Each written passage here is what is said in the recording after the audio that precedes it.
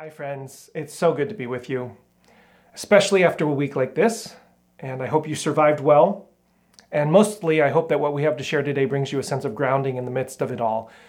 And for those of you who consider yourselves followers of Jesus, it's astounding to me how enduringly relevant his teachings are to our context. Yes, even to our current socio-cultural political moment. So, let's go. In the mid-1950s, there was a well-known psychological experiment done that was attempting to discover a better understanding on intergroup conflict and cooperation. In other words, how do people actually get along? How do they fight? And even, how do they evolve from cooperation to conflict and vice versa?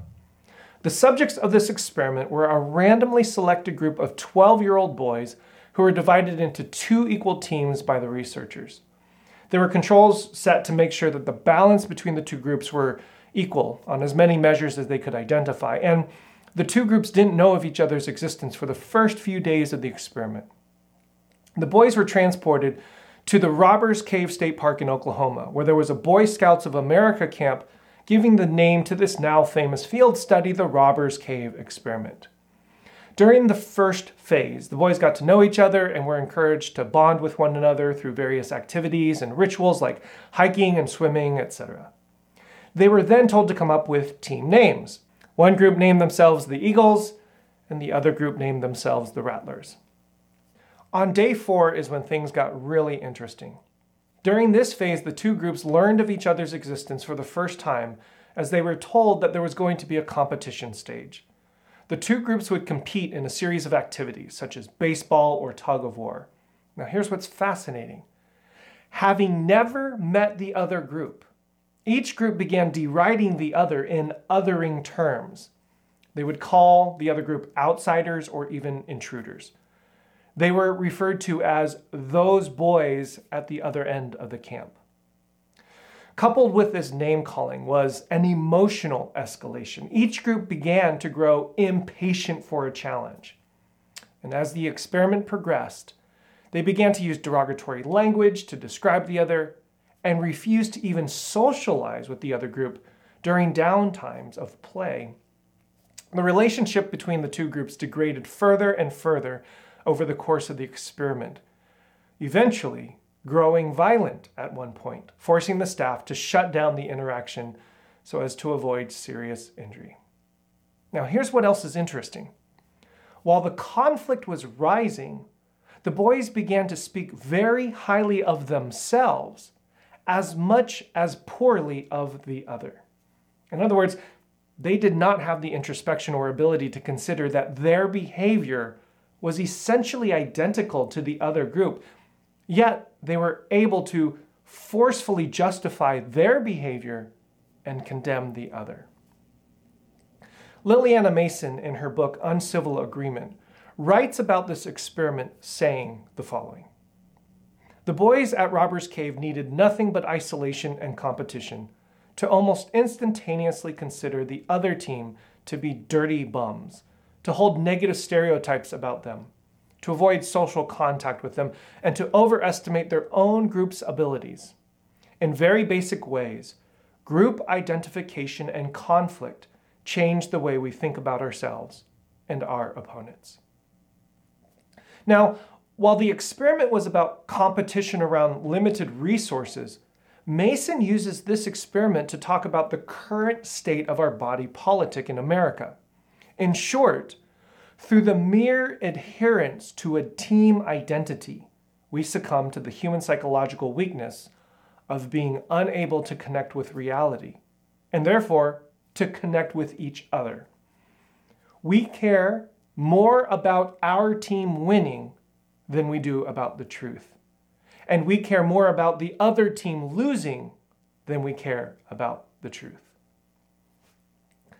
Last week, Siddhi, in her teaching on the parable, suggested that the parable of the soils may be a commentary on Jesus' own ministry, that there are some hearts who are rocky or thorny paths where the seeds of Jesus' teachings just simply cannot take root and grow. In other words, there are some people who simply cannot hear the truth of the matter. So when a radical revolutionary comes along, teaching things that don't comport with their already preconceived idea of what is right and true, they reject it. They are unable to become reoriented around the revolutionary message. Why? What is it that causes this hardness of heart? I'm going to propose that we consider carefully the study of the boys at the robber's cave as giving us a clue, and the teachings of Jesus in Luke as a phenomenally incredible remedy. The story of the robber's cave experiment is an illustration of the division and divides that so easily emerge out of what psychologists call group identity. And it is this very frailty of humanity, the tendency to create artificial groups and separations between us versus them, that Jesus speaks into this next passage in our journey. In Luke chapter 8, verses 19 through 20, we read, "Then his mother and his brothers came to him, but they could not reach him because of the crowd. And he was told, 'Your mother and your brothers are standing outside desiring to see you.' But he answered them, 'My mother and my brothers are those who hear the word of God and do it.'" This is one of those passages that many readers turn their heads at. Like, why in the world would Jesus be apparently dissing his family? It is actually quite similar to other passages in the gospel accounts where Jesus says, "I have come to set a man against his father, and a daughter against her mother, and a daughter-in-law against her mother-in-law." These family passages don't make sense to our sensibilities. And side note, it also might make you wonder when you hear Christian ministries talk about a biblical or Christian family, but that's for another time. Let's first say that from the gospel account of Matthew, we know that his mother is Mary, and his brothers are James, Joseph, Simon, and Judas. We also know from church history that his brother James becomes a convert, a follower of Jesus, and a leader in the early church movement out of Jerusalem. So, if that's the case, what is the fundamental teaching that Jesus is promoting here with this, "My mother and my brothers are those who hear the word of God and do it"? What is that all about? Well, you may not be surprised to hear that what Jesus is doing follows a long tradition, a long history within our faith, within our story of disrupting the groups and tribes that we create, of tearing down the walls of separation that create insiders and outsiders, of attacking head-on the group identity bias that we understand from psychology. Jesus here is once again shifting the locus and the focus of identity and belonging to something far more universal and equal. Let me say that again. Jesus is once again shifting the locus and the focus of identity and belonging to something far more universal and equal. So let's take a look at that history and work our way through this long tradition back to Jesus' teachings. We can start with a concept called primogeniture. It is the basic idea that the firstborn is the one with prominence. In the ancient world, and still in some parts of the modern world today, the firstborn often gets exclusive rights to inheritance and is next in line to be the authority of the home. To be firstborn offers you privileges and status within your community, including the father's blessing. Now, you may recall that story of Jacob deceiving his father Isaac for the blessing that was supposed to go to his son Esau because Esau was the firstborn. If you read these stories carefully, however, those privileges are upended with Isaac, Jacob, and Joseph, none of whom were firstborn. The entire script of primogeniture, according to our faith tradition, is rendered through the narrative as an irrelevant value set compared to the agenda that God was establishing through the descendants of Abraham. If you're going to create a new nation through a people group that is going to transform the world, in those days you do it through the firstborn. The fact that the founding fathers of our Jewish and Christian heritage are not firstborn is a huge element of the agenda that God is advancing. Those categories do not matter in the way that we think they matter. Other divisions, such as ethnicity and race, are also upended when you consider these stories. Abraham fathered his first child with Hagar, the Egyptian slave of Abraham and Sarah. The story goes that Sarah was not getting pregnant, and this is not a good sign in those days, considering that children were a sign of blessing from God, but in addition, they were your 401k retirement plan. So Sarah offers Hagar to Abraham to conceive. But when Hagar does conceive, Sarah has a bitter attitude, very envious towards Hagar, and banishes her. This is partly because Hagar is an Egyptian, an outsider, a stranger. However, in the story, Hagar gets saved from isolation and her son gets a blessing. It is made all the more powerful when you consider that Hagar's name in Hebrew, Hagar, means the stranger. And Ishmael's name means God has heard or God has listened. Why is that in our story? Why is a foreign woman in the mix? The stories go on with Moses, who marries a Midianite woman, Zipporah, who becomes a significant player. I'll spare you the details, or should I say I'll cut out the details, but Zipporah essentially saves Moses' life. Have you ever considered that the Savior of Israel actually happens to be a Midianite woman who first saves Israel's Savior?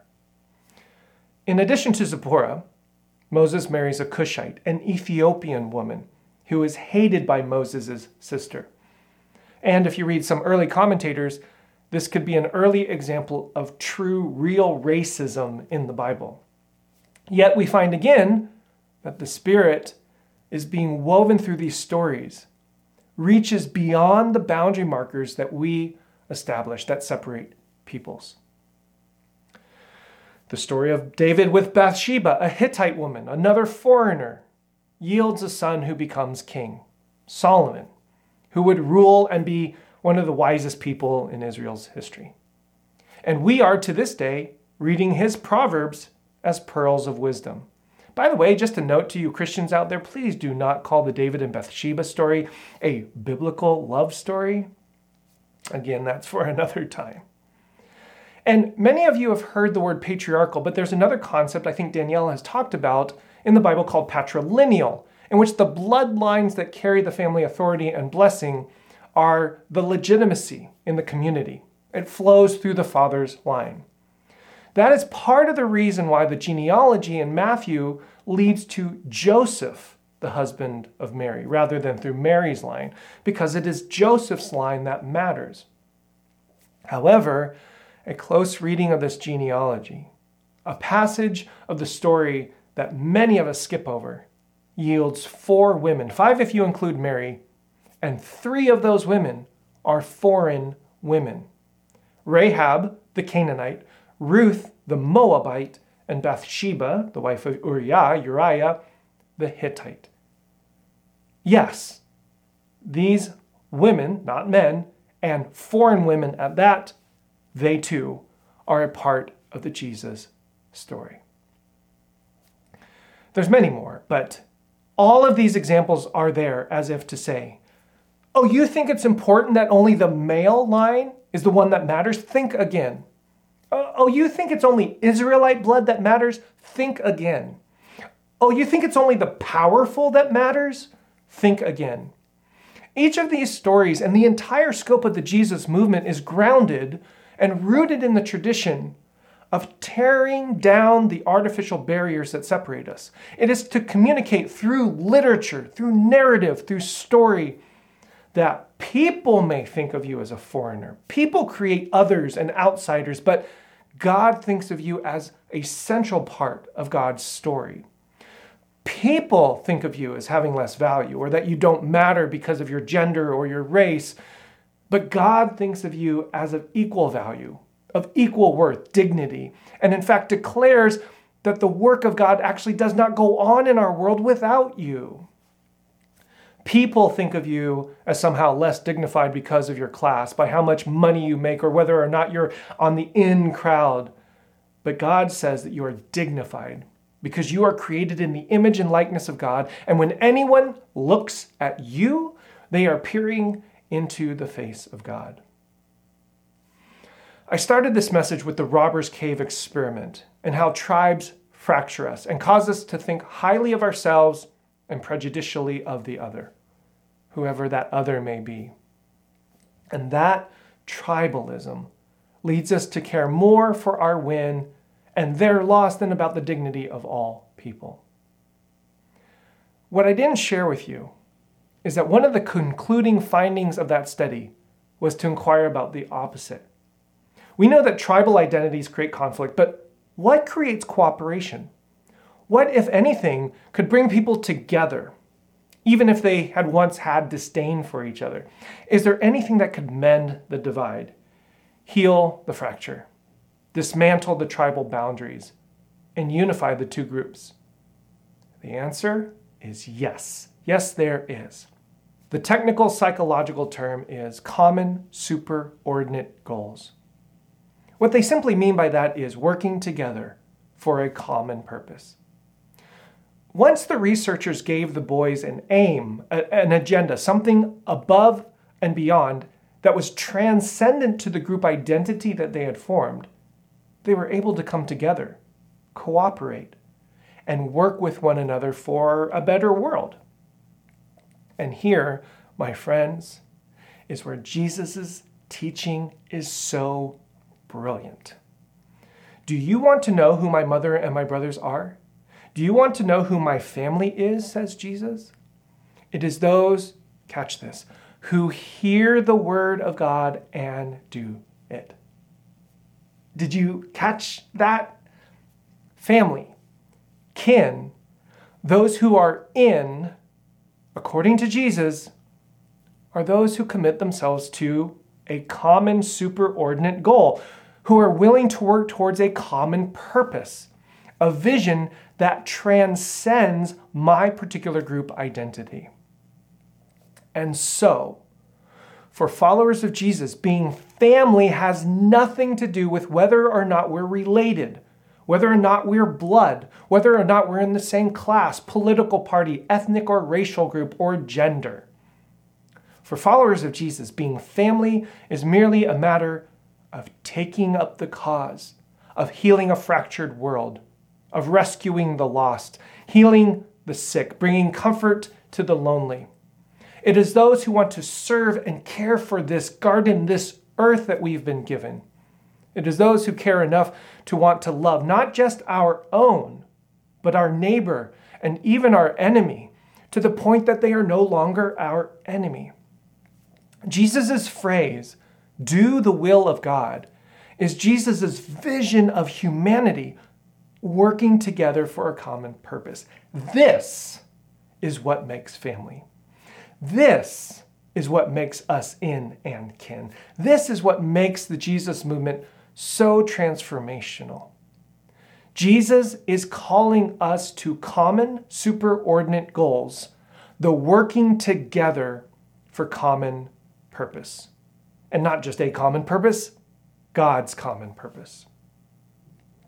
So, what Jesus is doing here is continuing to advance the long tradition in our faith history of showing just how foolish we are to create divisions and divides that fracture our common humanity. This is the theological foundation of why sexism, racism, misogyny, ableism, and every other type of chauvinism is bad. It deteriorates God's beautiful creation. It dismantles the bonds of our common humanity and distorts our understanding of the world, puffing up our sense of self and deprecating our care for each other. Tribalism, nationalism, and exceptionalism is anti-kingdom. It is anti-Jesus. It is anti-love. I don't think I have to tell you our world is deeply fractured. Here at home, we see this played out in our national election. We don't have the same reality. We are being driven to the worst of our human impulses by social media algorithms. We are more polarized, uncivil, contemptuous, and disdainful as we've ever been. And all that is being driven by people in powerful positions who see divisions as their way of maintaining power. And another thing, Christians are guilty of the same tribalism, the same group identity thinking that has plagued people from the very beginning.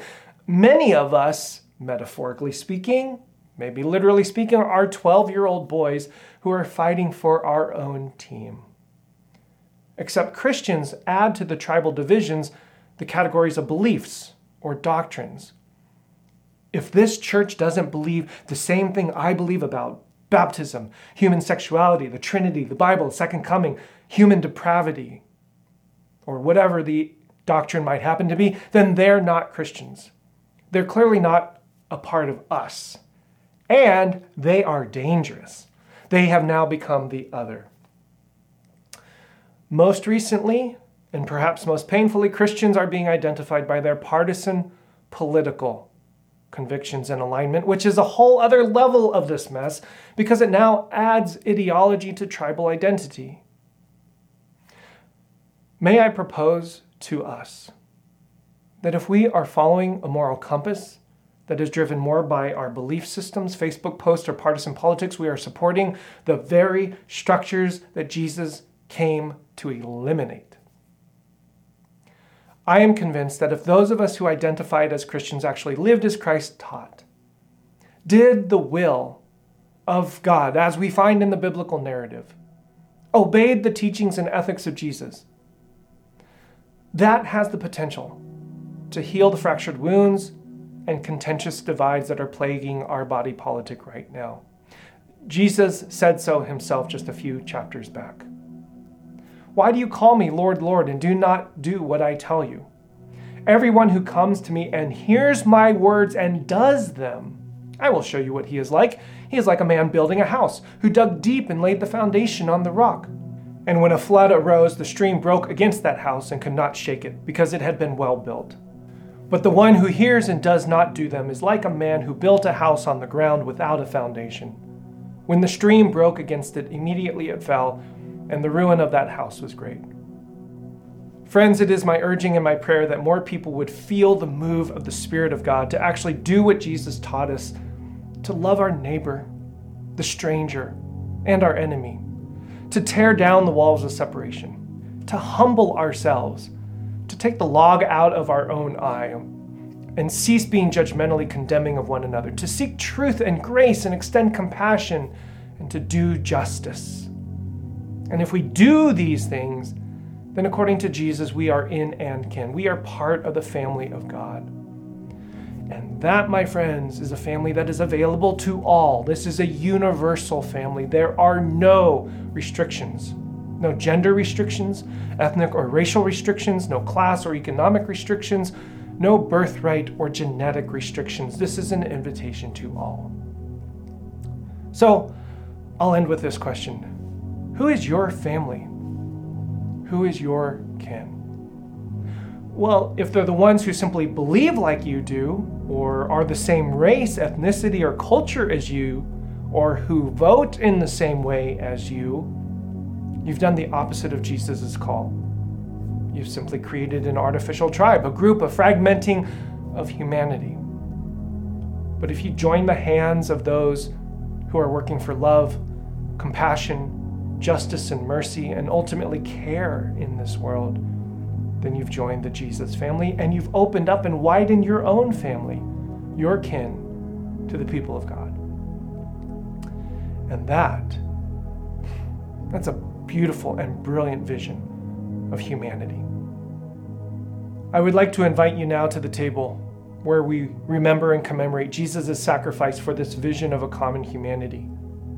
And as we take the elements together, may we be reminded of the body that was broken due to our fracturing and the blood that was spilled because of our tribalism. And may we remember the redemption that came as a result of Jesus' power over even this grave.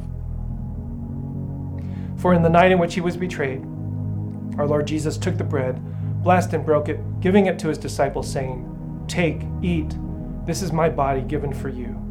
Do this in remembrance of me." Likewise, after supper, he took the cup, gave thanks, and gave it to them, saying, "Drink this, all of you. This is my blood of the new covenant, which is shed for you and for many, for the forgiveness of sins. Do this as often as you drink it in remembrance of me." All are welcome at this table.